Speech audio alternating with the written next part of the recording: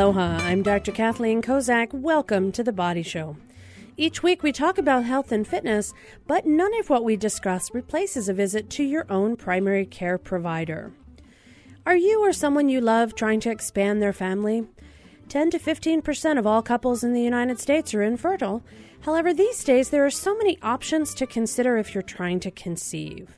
We have Dr. John Frattarelli from the Fertility Institute of Hawaii here in the studio. We're going to talk about the top causes of infertility and what can be done about it. It's certainly a lot more than just IVF. We'll be taking your calls in just a few minutes at 941-3689 on Oahu, or toll free from the neighbor islands, 877-941-3689. Happy President's Day. Welcome to the show, Dr. John. Well, thank you for having me. It's a wonderful visit. I'm glad to have you here. Now, we were talking earlier just right before the show started, and I'm kind of struck. There's an article that just came out today. The number of test tube babies born in the U.S. hits a record percentage. This came out by Reuters, and it talked about the fact that the annual report from the Society of Assisted Reproductive Technology, that's a big mouthful, but it's a group of medical professionals that basically took a look and said, we're seeing more and more babies being born using some additional treatments, some advanced reproductive technology, shall we call it. Who are the people who generally need to consider seeing an infertility specialist? This isn't necessarily everybody, but there are some particular individuals who might benefit from this. In general, who are your clientele? Well, I think that in general, anyone who's having trouble getting pregnant or thinks that they're having trouble getting pregnant, a lot of patients are trying but not having success, and they may realize after 1 or 2 months that there's a problem. Other patients may realize 1 or 2 years later that there's a problem. But in general, if someone knows that they specifically have a problem, they're menstruating irregularly, they have a history of infertility in the past, or a history of trying to get pregnant in the past without success, then they definitely need to be seeking advice. Now, you've been doing this for 20 years now, so you've got thousands of babies, I'm sure, out there thanks to your efforts. We're not talking ages here. Although there are some age issues in general, women who want to get pregnant when they're older, or those who might not think they have a fertility aspect when they're younger. But generally, the issue is if you're trying and you're not successful. If you're under the age of 35, should you consider trying for a certain period of time, or is there any kind of time limit on it? Well, the definition of infertility is 6 months of trying without success. And so for young patients, definitely they should be getting pregnant within a few months. Most patients, if they're fertile, if they're having intercourse and everything's working appropriately, they're going to get pregnant fairly quickly and fairly rapidly. And so if you've gone 6 months without having success, that meets the definition, and that should require you to see somebody. And when we talk about see somebody, how would they go about doing so? Do they refer themselves to your office, Fertility Institute? Do they talk to their gynecologist first, their internist first? What do they need to do before they embark on treatment options? Well, it really depends. A lot of patients will see their gynecologist if they can get in time to see them. A lot of patients have been seeing their gynecologist and have been bringing this up, and their gynecologist will then refer them to us. We do have a lot of patients that self-refer because they may not have a gynecologist, but so they can really do any of those. So really, there's a lot of different options. Correct. Now, years ago when I was in medical school, years and years ago. Don't want to admit how many. But, when we were treating individuals there in medical school and doing OBGYN, the obstetrics gynecology rotation, we would hear a little bit about fertility, but it really wasn't yet mainstream. It seems like now everybody hears infertility and they go right to in vitro fertilization, but there's a whole bunch of other steps. Walk us through the process. If somebody came in to see you today, and good for you, you were working today. I'm lucky enough to say I had a holiday. But if somebody came in to see you today, what would be the first step? How do you go about helping someone to discover why they might have fertility issues? Well, the first step is a consultation and just a history and physical evaluation and discussing with the couple what they've been doing, what efforts they've made, if they've done any tests in the past that might lead us to a specific diagnosis. The reality is most of our patients come in and they haven't really done anything other than trying on their own at home. So then we have to run the gamut of testing. For the male, it includes a semen analysis, And for the female, it really requires a load of tests. So it requires us to look at her hormone levels at different times of the menstrual cycle, an ultrasound so that we can look at the ovaries and the uterus, a test called a hysterosalpingogram that looks at the fallopian tubes to make sure that the fallopian tubes are open. And then once we have all of those tests, we revisit with the patients and go over their findings and their diagnoses to determine what treatments they need. Now, if somebody decides, okay, so they're coming to see you, they meet the criteria, they find out that it's not a sperm issue, they find out that it might be an ovulation issue. When are women most fertile? As they get older, they're going to have some issues. Is there an age at which it's really just not generally going to happen on your own? Well, every woman's an individual. The reality is we as humans were built to reproduce in our late teens and early 20s. And when you look at the national data, fertility starts to decline at the age of 24 for most women. It declines very, very slowly up until a patient gets to about the age of 35 or so. And then it drops off a little bit more precipitously. Once patients reach the age of 38 to 40, fertility really starts to wane fairly rapidly. So, the older the patient is, the harder it is to get pregnant. And typically the more aggressive they need to be with their treatments. So now if it's kind of interesting because when you talk about teens and 20s, these days when we hear about young women getting pregnant in high school and in their early 20s, we think, wow, they've gotten pregnant way too early. They haven't yet lived their life yet. But actually what you're saying is that's when the body is designed to actually get pregnant and have kids. Correct. Women were born with all the eggs they were ever going to have, and actually, before they were born, they lost about 80% of the eggs that they had in utero. When they go through puberty, they're left with only about 10% of the eggs that they initially had before they were born. And unlike men who are making sperm constantly until they die, women are left with just a very small subset of eggs once they start puberty in order to reproduce. And so really, statistically, what you're looking at is it's amazing there are as many pregnancies as there are. Correct. When you look at the stats. Okay. So now, how common is infertility? Some of the statistics show about 1 in 10, 1 in 12 couples have troubles. Is that about right? That's about right. It may be underreported. It may be as high as 20%. If you really look at subfertility and people that are not getting the diagnosis that should. So in most places, most fertility specialists would say it's somewhere between 1 out of 6 to 1 out of 7 couples, which takes it up to about 15%. So in that sort of a scenario, the older you are, you're probably going to be more likely to have infertility issues. But young people can have this as well. There are other conditions. And what are some of those that women could have in particular? And then we'll talk about some issues that men could have that would make them have issues with reproduction. Well, a lot of times it's just a hormonal issue. Patients may not be ovulating appropriately, and that might be a hormonal issue. There's a diagnosis called polycystic ovarian syndrome, where patients have a lot of follicles on their ovaries. It's actually a misnomer. It's not polycystic ovaries. It's polyfollicular ovaries. So lots of follicles on their ovaries. And so they're not ovulating, and they're not releasing an egg every month, and that prohibits them from getting pregnant. Women can also have tubal problems, and they can have tubal blockage, and that prevents the egg and the sperm from uniting and getting pregnant. They can also have uterine issues that will prevent an early embryo from implanting or cause miscarriages for patients.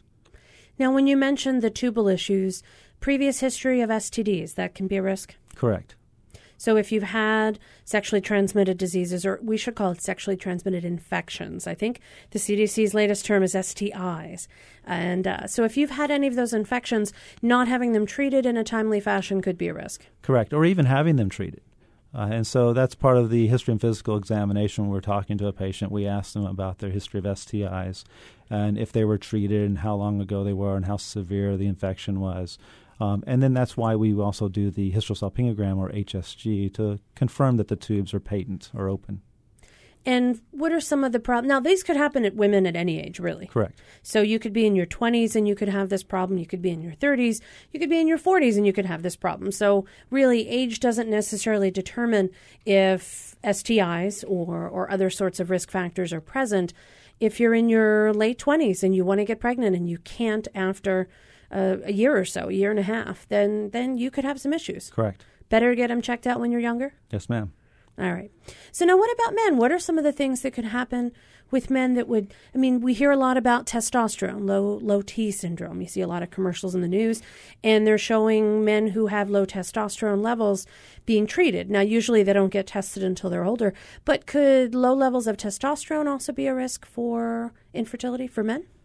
Not as much. For men, it's very simple. It's all about, the quality and the quantity of the sperm. And for men who have low testosterone, a lot of times if they're getting testosterone supplements, while that testosterone supplement may help them feel better and help the symptoms that they're having, it actually can be detrimental to their sperm function and their sperm production. So when we're looking at men, we basically just do a sperm test to see how much sperm is present. There's been a lot of testing on men, a lot of research that's looked at are there medications that we can give men to improve sperm function and sperm production. And really very little to date has been found that's positive in the way of helping men. I'm Dr. Kathleen Kozak here in the studio with Dr. John Frattarelli, and we're talking today about infertility. If you or someone you love has ever had problems getting pregnant when they wanted to, you can join us at 941-3689, toll-free Neighbor Islands, 877-941-3689. Now, there's so many options out there for people who want to have children. There's adoption, there's other ways, the surrogacy, other sorts of options. Are there other things that, if fertility is really the issue, are there some ways in which families can increase their family members without necessarily undergoing fertility treatments? And do we overlook those too much? I'm not sure that we overlook them. I think that oftentimes my patients will have looked at them a lot prior to coming to see me, and sometimes that results in a delay of treatment. I think patients definitely look at adoption a lot. And a lot of times our fertility patients, sometimes there's just a minor problem. And it's not a major issue that requires in vitro fertilization.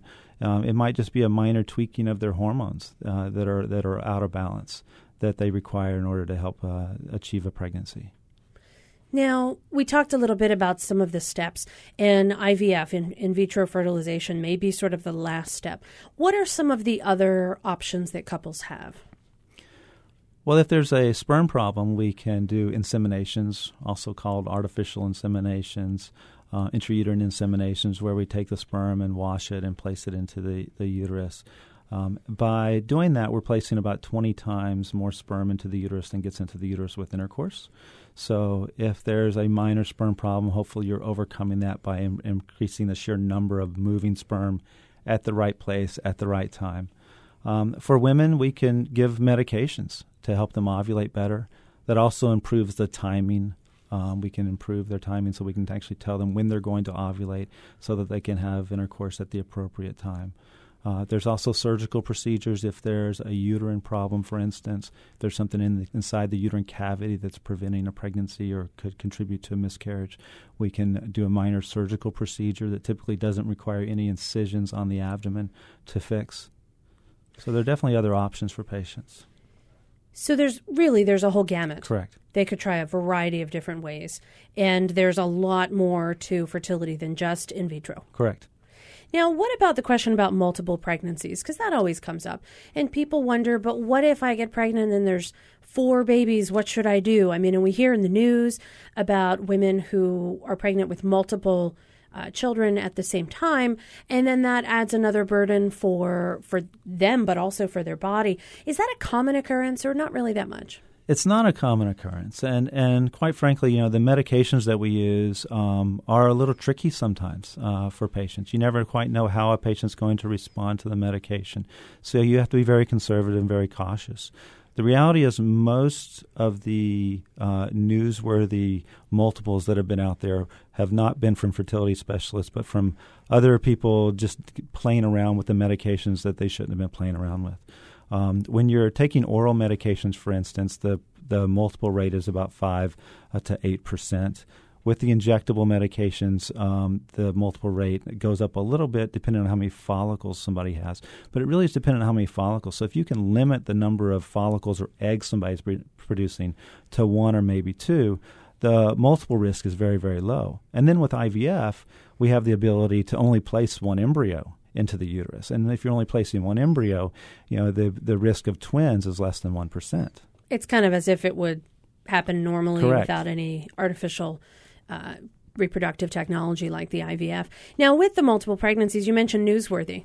Well, that's interesting because what's on the news is generally very somewhat shocking, and what makes the news tends to be the stuff that nobody, it statistically doesn't happen that often, but you're right, in some cases it may. Now, you mentioned that you can even just place 1 embryo, one possible potential future child at a time. Are there women who have a lot of eggs that are just frozen, or a lot of embryos that are frozen? And what do they do then? Yes, there are. We have, typically for a patient who goes through an IVF cycle, she may have 1 or 2 embryos placed into the uterus. And if she gets pregnant, then she may have 2 or 3 or more embryos frozen and cryopreserved that she can use in the future. Patients also have the ability to donate them to other couples by way of a known adoption type process or just an anonymous donation, or they can keep them stored. It's really up to them. There are also options of donating them for research as well. Does that happen very often?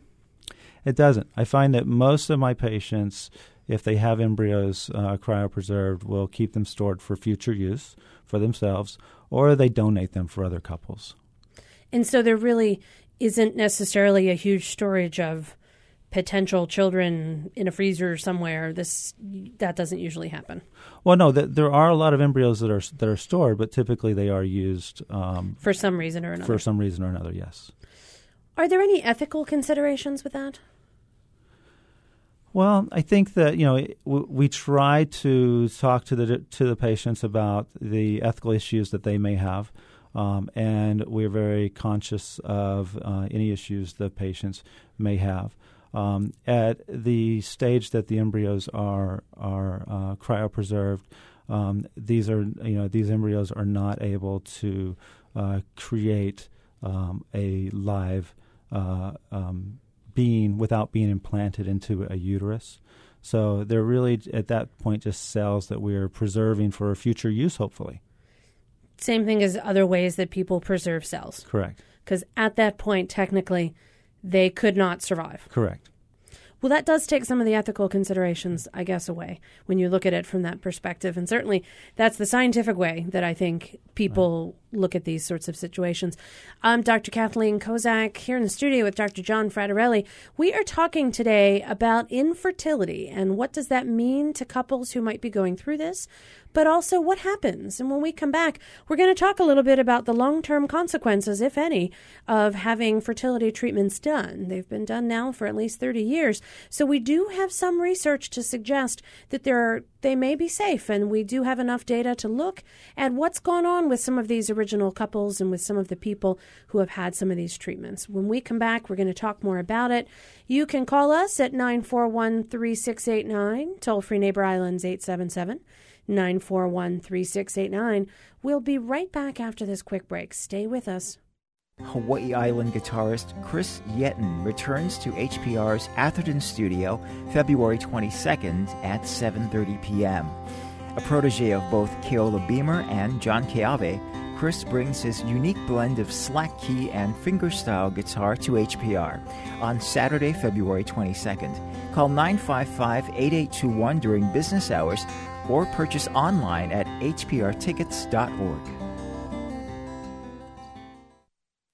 On the next Humankind. Once you get into this cycle that your status depends more than anything else on the dollar sign, there's a tendency for human behavior to reinforce that. The toll that income inequality takes not just on the economy, but on how we relate to each other. I'm David Freudberg. Join us for Humankind. This evening at 6:30, right after Marketplace. Aloha. Aloha, welcome back to The Body Show. I'm Dr. Kathleen Kozak. Today in the studio, we are talking about infertility. And you might not think this is an issue, but you'd be surprised how many couples have troubles conceiving. I'm here in the studio with Dr. John Frattarelli, who's been doing this for over 20 years now. And we're talking about what are some of the treatment options, what can couples do, and how does the whole process take place. You can join our conversation at 941-3689. Toll-free Neighbor Islands 877-941-3689. Now, before the break, Dr. John, we were talking a little bit about what are some of the options that people have, and we talked a little bit about ethical considerations, if there are any, of saving embryos for later. And really, because they cannot survive on their own, there may not be an ethical issue because they are cells, and cells are things that, without any other assistance, they wouldn't be able to survive. But let's talk a little bit about long-term consequences of hormonal treatment from infertility. So you've been doing it for 20 years, and science has been doing this for about 30 years, 35 years or so. Are there any issues? Have they found any? I'm sure they've looked. Well, I guess, the first thing to say is that, back in 1996, there was a New England Journal of Medicine article which touted that long use of clomiphene citrate therapy, or Clomid, which a lot of patients will take, put patients at risk for ovarian cancer. That was noted in just a few patients. Subsequent to that study was looked at, and multiple other studies were evaluating that same data. And what they found was that it wasn't really the Clomid, it was really the patients themselves that had fertility. So they weren't looking at a normal control to that subset. So what they found was that the longer somebody has fertility problems, that does put them at a higher risk for ovarian cancer, but that doesn't necessarily relate to them getting treatment or not. For IVF, we've been doing IVF now for over 30 years, almost 35 years now. We haven't found any increased risk of any type of cancer or adverse outcome in our patients taking the medications or undergoing the procedure. So they seem to be very safe. I think as we were talking earlier, we have no data on patients once they get to the age of 80 and 90. But definitely we do have 35 years of data so far, with over 5 million babies being born from IVF since then. And so the safety factor, you mentioned a lot of the people who come to see you ask this question, is it safe? And the safety factor really is there. Correct. And, it's not only, it's something I would recommend for my family. I have 3 babies from IVF. I have 2 twin boys and a baby girl from IVF. So it's something that, I would not allow my wife or put my family through if I didn't think it was safe. Well, there you go, personal testimony. Now we've got a caller on the line. We've got John from Waikiki. John, welcome to the Body Show.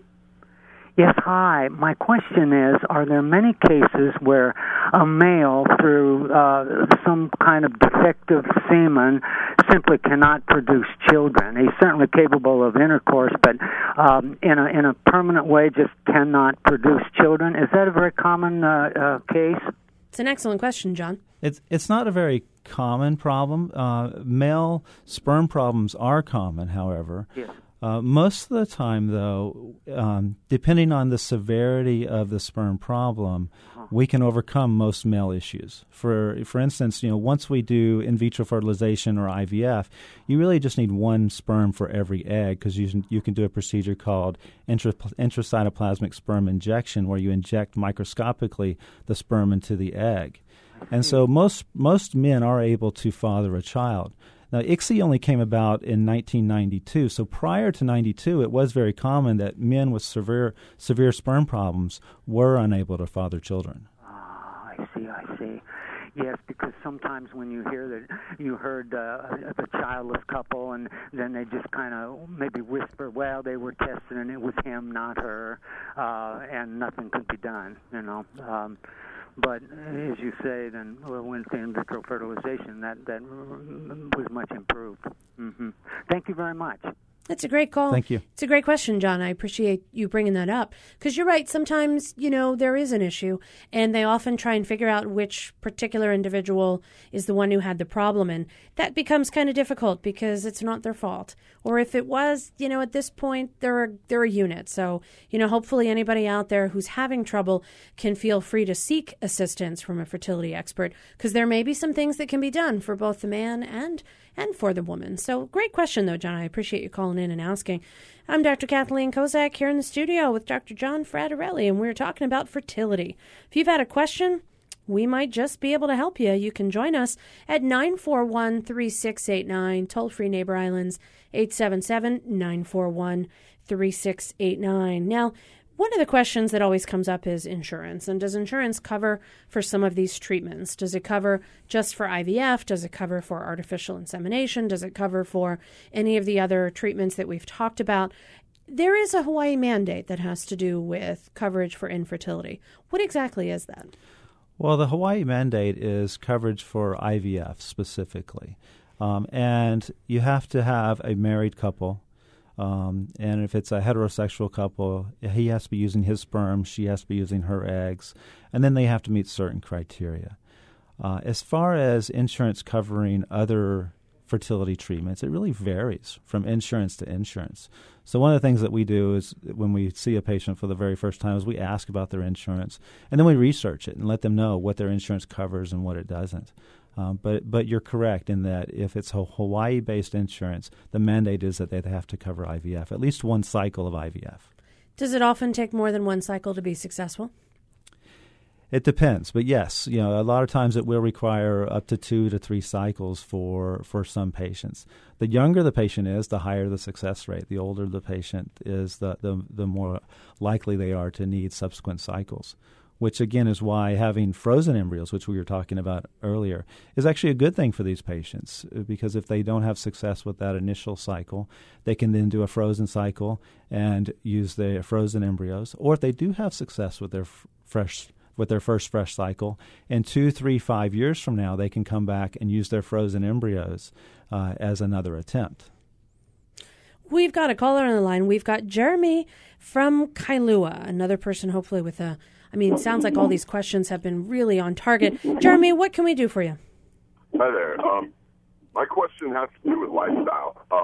As far as if you have a patient who has a low sperm count and making some sort of lifestyle changes, say such in their diet, or maybe they're a smoker, stuff like that, changing them to more of like a plant-based diet, like Kaiser is starting to push. Is there data that shows any kind of improvements through doing that? Improvements in what in particular? Improvements in fertility rates? Sure. Improvements in just the overall male's sperm count from maybe one study that was done on him prior to a lifestyle change.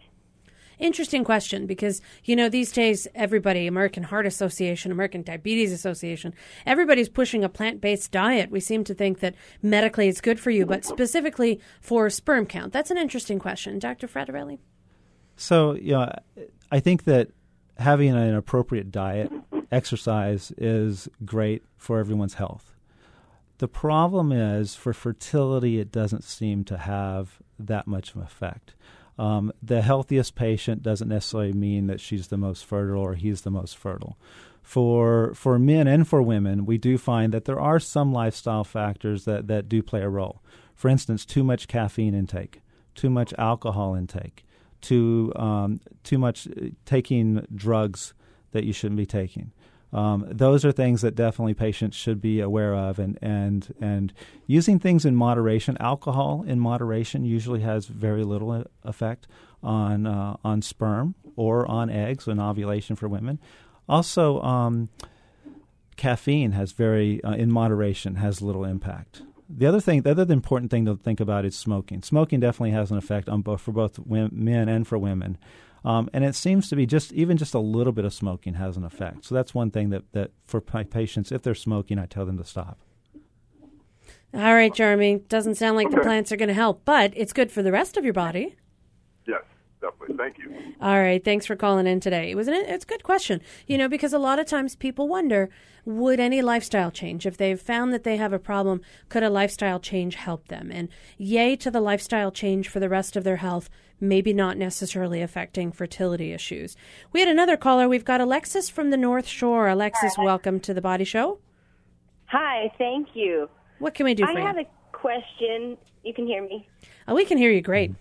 Okay, I had a question for Dr. Frattarelli, how he feels about dealing with patients that maybe aren't as successful when it comes to either egg retrieval or if they've failed multiple in vitro attempts, and if there's a component of that or if he has any advice, would he ever just tell somebody to just go home and try to have sex because that's the best, or try to have intercourse because that would be their best chance of being fertile, or what his approach would be if somebody has had some more emotional issues afterwards?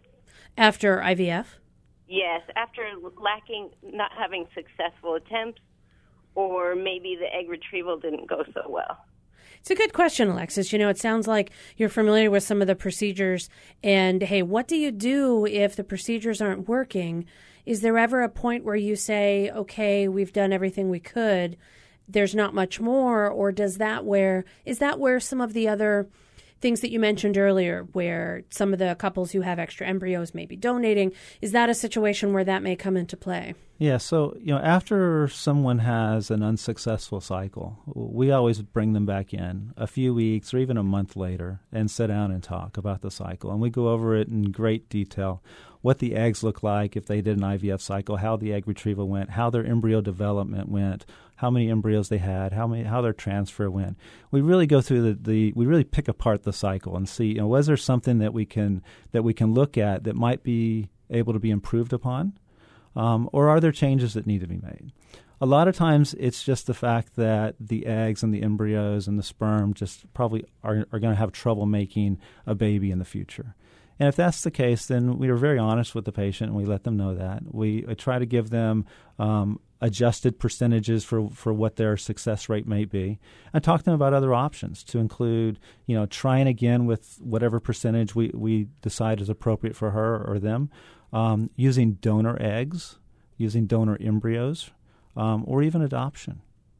So there are some other options. Correct.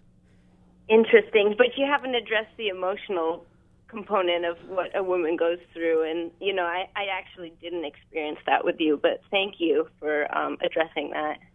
Well, it's a good question, Alexis, and thanks for bringing that to light. Dr. Frattarelli, that is an interesting thing. I think a lot of women, there must be when I look at it this way, and maybe this is naive of me, but when I think about the emotional changes women go through during menopause, hormone levels being up, hormone levels being down, that's a fairly tumultuous time for women.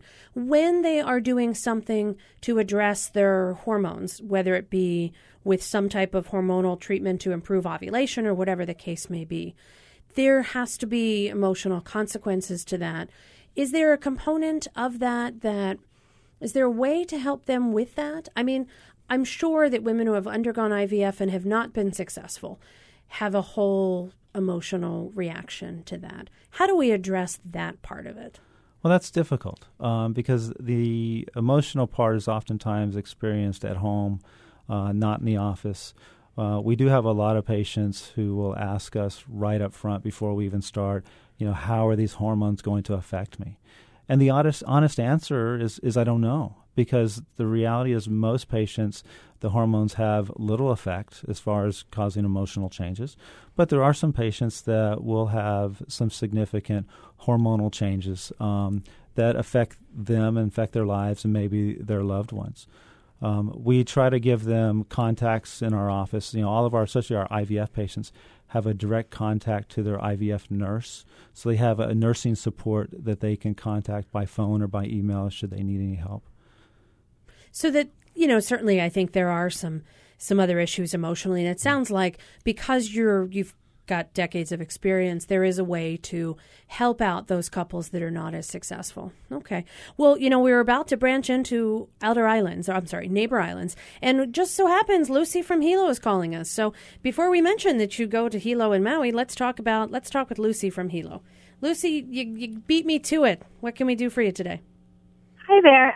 What I was wondering is if you're a woman that's had irregular periods for most of your life, meaning you don't menstruate every month, maybe it's every 3 or 4 months, would that mean that you actually have still more eggs left in your body? I'm 34 and just starting hormonal treatment to get pregnant, so that's why I'm asking. Would I actually have more eggs than the average 34-year-old, or do they die off even if you don't menstruate? That's a really good question. Because sure, you think, if every month you're supposed to have an egg, that's 12, and if you only have periods like 3 or 4 times, hey, do you get to keep the extra 9? Hey, is there some kind of a bargain? But in the grand scheme of things, does that happen, or is the egg count that we're talking about in the hundreds of thousands, so the extra 3 or 4 isn't really going to make a clinical difference? So, as I mentioned earlier, women were born with all the eggs they're ever going to have. You were depressing me earlier, but okay, keep going. And actually, by the time they go through puberty, they've lost 90% of their eggs. And each month, there's a certain percentage of eggs that are programmed just to die off. And so just because you're having irregular menstrual cycles doesn't mean that you're not losing those eggs each month. You may not be ovulating the egg and able to use the egg for pregnancy, but you're still losing those eggs. Those eggs are still undergoing atresia or dying off. When we do infertility procedures using medication to get more than one egg, and again, I go back to IVF because with IVF we get more eggs than anything else that we would do. We're not able to use or get any more eggs from your ovary than your ovary is already getting rid of that month. So with IVF, basically what we're doing is salvaging the eggs that you would normally just be dying off that month. More than one egg can die off at a time, or I thought it was one a month. It's one a month that you would normally ovulate if you're ovulating, but it's a cohort of eggs that starts developing each month. One of which, if somebody's ovulatory, becomes dominant and ovulates. If one doesn't become dominant and ovulate, then that whole cohort dies off. Oh, so I'm actually probably losing even more. No, you're not losing any more. You lose the same whether you're ovulating or not. Okay. Yeah. Okay, well, thank you very much for that answer. You're welcome. It's a great question, Lucy, and I appreciate you calling in from Hilo. Speaking of, when we think about neighbor islands, do they have the same opportunities? Now, you go to Maui and you go to Hilo. There are just a certain number of fertility experts here in the islands. Is there access to some of these services in our neighbor islands? I go to Maui and to Hilo once a month, sometimes twice a month to see patients. I'm not aware of anyone else going to the other islands. So we have a lot of patients who travel over to see us. My clinics, when I'm over there, are completely booked. And so we try to offer consultation services, ultrasounds. We can't really do many procedures over there. We can't offer much in the way of infertility services on the neighbor islands. Most of the neighbor island patients have to travel to us. So there is some opportunities, but Correct. Sometimes they do have to fly to Oahu to be able to do some of the procedure kind of things. Correct. All right. Well, it seems like we are learning a lot, and we've got another caller on the line. But first, we're going to take a quick break. I'm Dr. Kathleen Kozak here in the studio with Dr. John Frattarelli. We are talking about infertility. It's a problem that is probably more widespread than people know about. And certainly there are a lot of options, and there's so much more going on other than just in vitro fertilization. There's a whole bunch of other options that are out there. But if you're thinking of expanding your family, better to think about it sooner rather than later. So when we come back, we're going to talk some more about some of the other issues that need to be considered if someone's having some fertility issues, and we've still got time for more callers. You can join us at 941-3689, toll free from our neighbor islands, 877-941-3689. We'll be right back. Stay with us. Early pledges mean the world to an 8-day pledge campaign, and if you pledge by March 27th, it can mean the world to you, too. Hawaii Public Radio is hosting the Beijing is Closer Than You Think sweepstakes, and anyone who contributes between now and March 27th will be automatically entered. One lucky person will receive round-trip travel for 2 from Hawaii to Beijing on Hawaiian Airlines. No contribution necessary to enter. See the complete rules at hawaiipublicradio.org/Beijing. And thanks. Being in love with him brought me all the things in life I counted on. A sense of longing, something to turn over and over in my mind, and that clear, slightly manic vision you get with unrequited love. Finding Love, this week on Selected Shorts from PRI, Public Radio International. Tuesday at 5 p.m., following Travel with Rick Steves. Aloha, welcome back to The Body Show. I'm Dr. Kathleen Kozak, and I'm here in the studio talking with John Frattarelli. He is from the Fertility Institute of Hawaii, been practicing here for, 20 years on and off. And so here we are talking about something that affects a lot of folks. 10 to 15% of all couples have some troubles conceiving and want to know if there's something they can do now to help promote expanding their family. Before the break, we were talking with Lucy from Hilo, finding out that all women go through a natural decline in the amount of eggs that they have available, and certainly there's not much you can do to stop that process. We've got another caller on the line. We've got Matt from Kaimuki. Matt, welcome to The Body Show. Hi, thanks for taking my call. Thanks for calling us. What can we do for you? I had a question about the viability of sperm. If you're going to do one of these procedures, IVF or IUI, what? I know that there's a point where the guy provides his part of the equation, and I was just curious.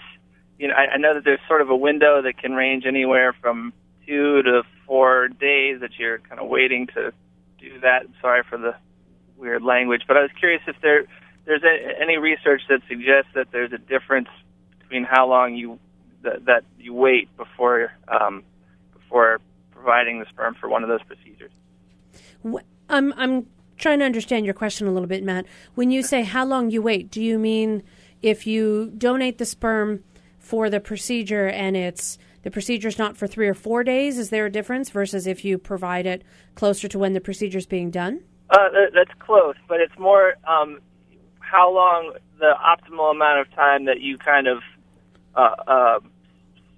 save the sperm in your own. Gotcha. I understand what you're saying. Sorry. Gotcha. And Dr. John is shaking his head like he understands what you're saying, too. So tell me, what's the answer to the Matt's question? How long should he abstain before providing a source of sperm for a procedure? So typically we get the best sperm specimens after abstinence of 2 to 5 days. So that's typically the recommendation for most men. For when they're undergoing treatment, usually the number of days is 2 days. When we're actually going to test the sperm and do a semen analysis, we'll tell them up to 5 days. And the reason for that is because if you abstain for longer than 5 days, then you start having a decrease in motility of sperm because it runs out of its food source. And if you abstain for less than 2 days, you see a decrease in number of sperm or concentration. So 2 to 5 days seems to be the magic number. Okay. May I ask a follow-up question? Sure, Matt. If I were on one side of that spectrum, either the 2 or the 5, which would be the side that you would err on? I would definitely not wait longer than 5 days. Okay. All right, Matt. Great question. Thank you very much for answering the question. Thank you. Absolutely. Thanks for calling in. I'm Dr. Kathleen Kozak. You can join us today. I'm here with Fertility Institute of Hawaii, Dr. John Frattarelli, and you can join us at 941-3689. Toll-free Neighbor Islands 877-941-3689. Now, when we talk about fertility issues, is there an overall percentage of success that you have with couples based on what their fertility concerns may be? Let's talk about IVF, for example. There are certain percentages of success. What are those percentages? I know that they're somewhat age-based, but in general, if you are under 35, over 40, what kind of percentages are we talking about? Well, if you're doing IVF, in vitro fertilization, and you're under 35, the success rates are generally above 50%. If you're between 35 and 40, they're going to be a little bit lower, probably in the 40% range. And then once you get above 40, what I tell my patients is that, if at age 40 your pregnancy rate is 40%, for instance, every year that goes by you cut your pregnancy rate in half. So at the age of 41, it's 20. At the age of 43, it's 10. At the age of 45 or 44, it's 5% or less. So really, if you're a woman who's dealing with these issues and you're getting to the 40, 42, 43 age group, time to get it checked out. Correct. You really don't have time to wait. Correct. All right. We've got a call from Lisa from Waimanalo. Lisa, welcome to The Body Show. Thank you so much. Thanks I am calling to say a couple of quick things and then to ask a question. Great. First, I wanted to say thank you so much for having this topic. I think that frequently it's in hushed voices and a lot of laughter and uncomfortability, so I really appreciate you guys talking about this so transparently. Having been a patient of the Frattarelli Institute of Hawaii, I wanted to share 3 recommendations for folks who may be looking for fertility treatment. I can't say strongly enough to go to a specialist. We wasted time and money going to someone who was very good-hearted and very much wanted us to be successful, but it wasn't the best place for us to be. And second is to get support from people that you trust and who will love you unconditionally on the journey. And third is to stay positive and hopeful. Our son is a testament to that, and we are always very grateful to Dr. Frattarelli and his staff for making that dream possible. My question is, could you guys please discuss the assessment and treatment options for same-sex couples who may be undergoing fertility treatments? Great question, Lisa, and congratulations, because you do have a son and you were successful in seeking treatment and in having your child, really. So congratulations. And I'm glad you mentioned the people in support, because, a lot of people might feel like not being able to have children is a failure in some way. And yet that certainly is not the case. And there are plenty of opportunities to make a difference in the lives of children, and they don't necessarily have to just be your own. So I'm glad you mentioned that supportive aspect, because, even earlier we had a caller that was concerned about the emotional aspect of undergoing treatments. And there's certainly a lot to that. And having the supportive environment makes a world of difference. So I'm glad you brought that up. Now, Dr. Frattarelli, what about same-sex couples? They do have slightly different options as far as providing people who can either donate sperm or donate eggs. Is there a difference? Are there treatment options available for them as well? There are treatment options available. The evaluation ends up being fairly similar, because for a female it's going to be the same evaluation, whether it's a heterosexual couple or a same-sex couple, depending on what treatment they're really undergoing. But if they're going to do inseminations with donor sperm, you still want to make sure the fallopian tubes are open. You still want to make sure that their hormone levels are normal. You still want to treat them in the same way.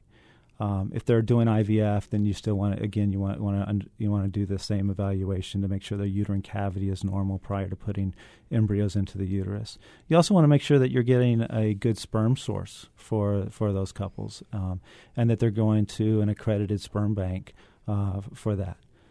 For same-sex male couples, it's the same thing. You want to make sure, you want to evaluate their sperm, make sure everything is normal for them, and then for those couples, they really probably are looking at gestational carriers and IVF using donor eggs. So then it's really just making sure that you do everything that the FDA requires that we do for gestational carriers and for donor eggs, and making sure they have the best carrier available and the best donor egg source available. You mentioned the FDA because they're involved in some of the regulations? Correct. So any donor tissue that we use, so donor sperm, donor eggs, the FDA has certain regulations that we have to abide by. And we get audited by the FDA on a yearly basis or bi-yearly basis. Well, they'll just walk into our office and start looking at our charts to make sure that we're testing patients appropriately and doing and have the right paperwork on all of our donors. Well, all right. So, Lisa, I hope that answers your question. It's still a possibility, and there's plenty of options that are available for same-sex couples or heterosexual couples. So, I'm glad that you have your son, and happy to know that you had those recommendations. Specialist, supportive people, and stay positive. I think we all need to stay positive about a lot of things, and this in particular can be a really sensitive issue. So thanks for listening, and I'm sure there's some other people out there who also kind of wonder what are the options for them as well. We've got another caller. We've got Jack from Kailua Kona. Jack, welcome to the Body Show. Well, thanks for having me.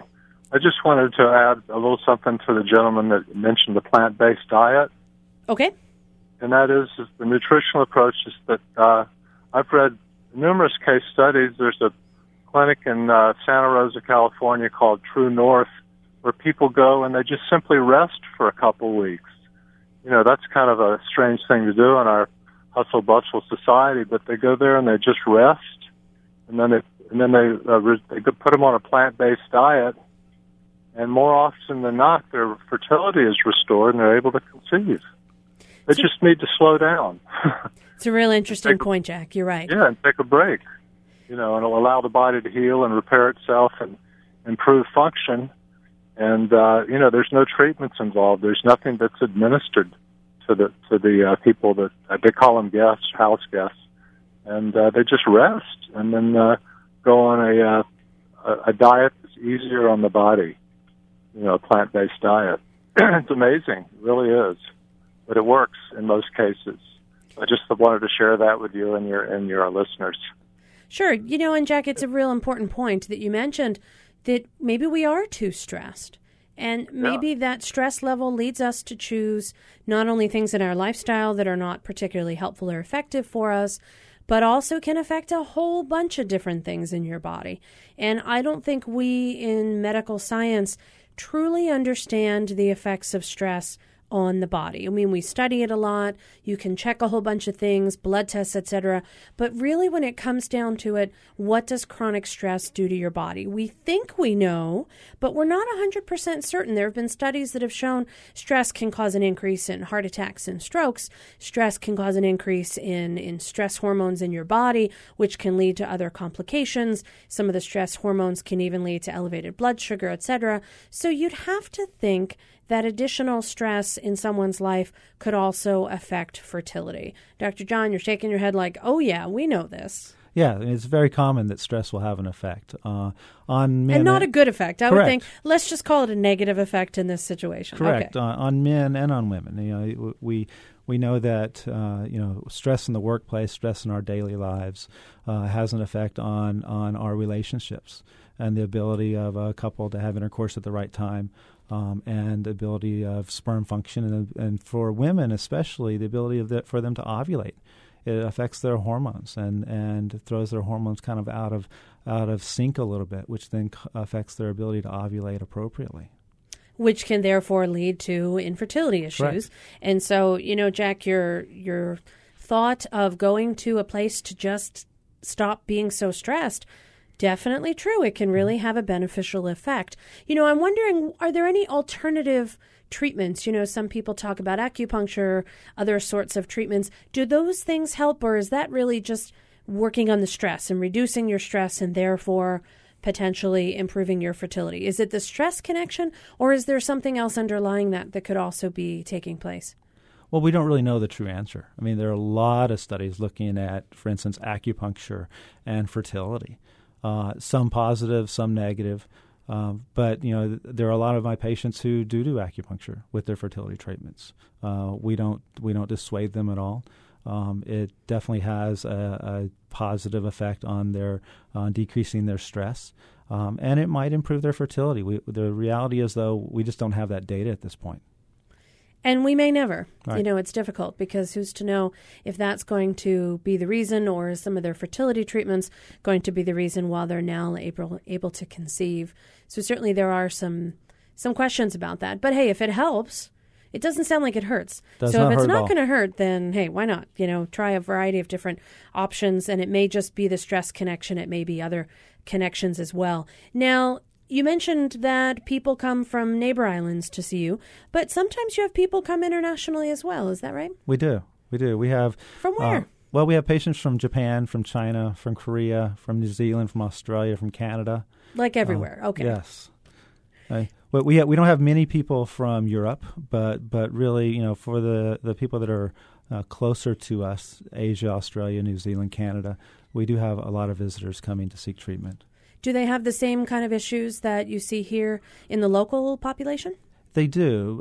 Typically, though, they're coming to seek treatment that they can't get in their country. There are some countries that have restrictions on the ability to use donor sperm or to use donor eggs or to do genetic testing on embryos. So they will come here for those procedures.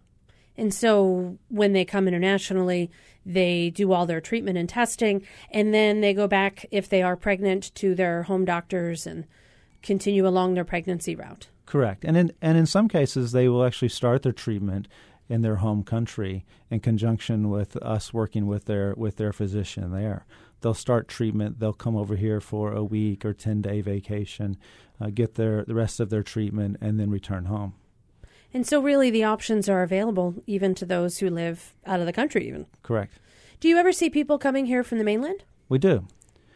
We see some patients generally from the West Coast mainly, but we're a society now that's really internet-based. So patients will get on the internet if they're not having success with their local clinic, and they'll find a clinic that's near a relative or somewhere they want to visit that has good success rates. And they'll come and visit us and stay with a relative and undergo treatment. Well, good success rates and gorgeous weather. Although I hope it clears up a little bit this week. Good luck to all those. Great job to all those people who wound up doing the Great Aloha Run in the rain today. I'm hoping, the rest of the mainland, some people on the East Coast are getting snow. We can't really complain about the weather too much. But, boy, if you had to come somewhere for fertility treatments, it's a nice place to visit. I'd put us right up there on the list. I agree. So if someone is struggling with fertility, what's the best thing that they could do? What would be the best thing that they could do to address this? Step one. I think see a provider. And whether that's their OBGYN, their primary care physician, or just going to a fertility specialist. But seeing someone who can actually start the process for them.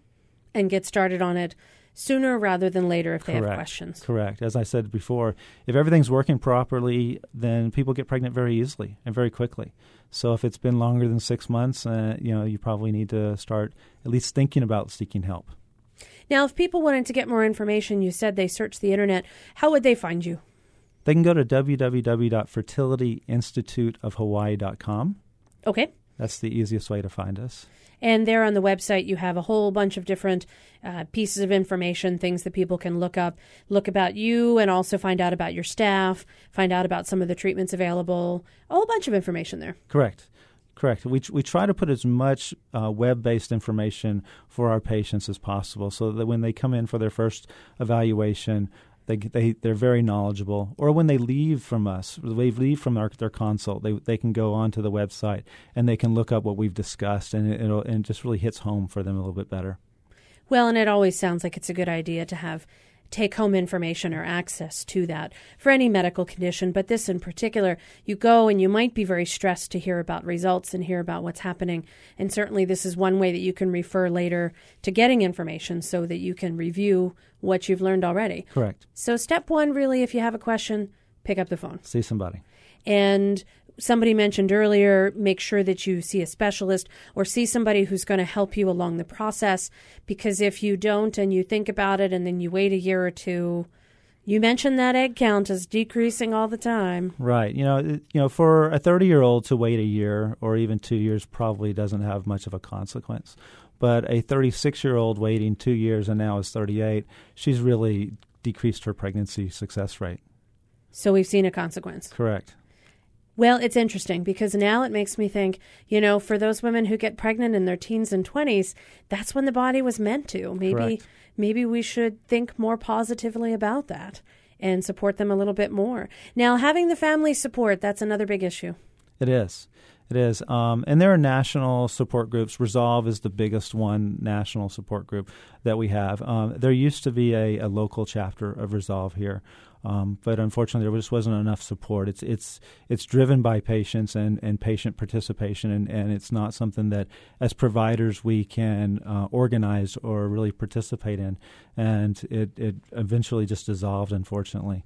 But there are national support groups, and a lot of web-based and online groups that are available for patients. All right. Well, I want to thank you for sharing your expertise with us today. Dr. John Frattarelli is the head of the Fertility Institute of Hawaii. If you'd like to hear this show again, you can click on our website, hawaiipublicradio.org. Follow the links to The Body Show. Our engineer is David Chong, our executive producer, Beth Ann Kozlovich. I'm Dr. Kathleen Kozak. We'll see you next week right here at 5 on The Body Show. See you then.